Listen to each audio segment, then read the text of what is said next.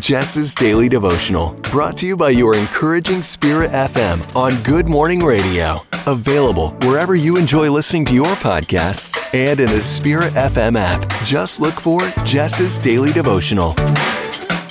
1 Peter 5:6 says, "Humble yourselves, therefore, under the mighty hand of God, that he may exalt you in due time." When you experience success, it's easy to look squarely into the mirror and proclaim, "I did that," but it's wrong. Pride, especially when it's exaggerated or misplaced, can lead to disaster. Trust me, I know from experience. The English writer Emily Bronte observed, "Proud people breed sad sorrows for themselves." And her words still ring true. Excessive amounts of pride can lead to trouble, and lots of it. In truth, all of us are made by God and helped by a long list of family and friends, people who have lightened our loads and guided our steps. And if we're wise, we will happily share the credit.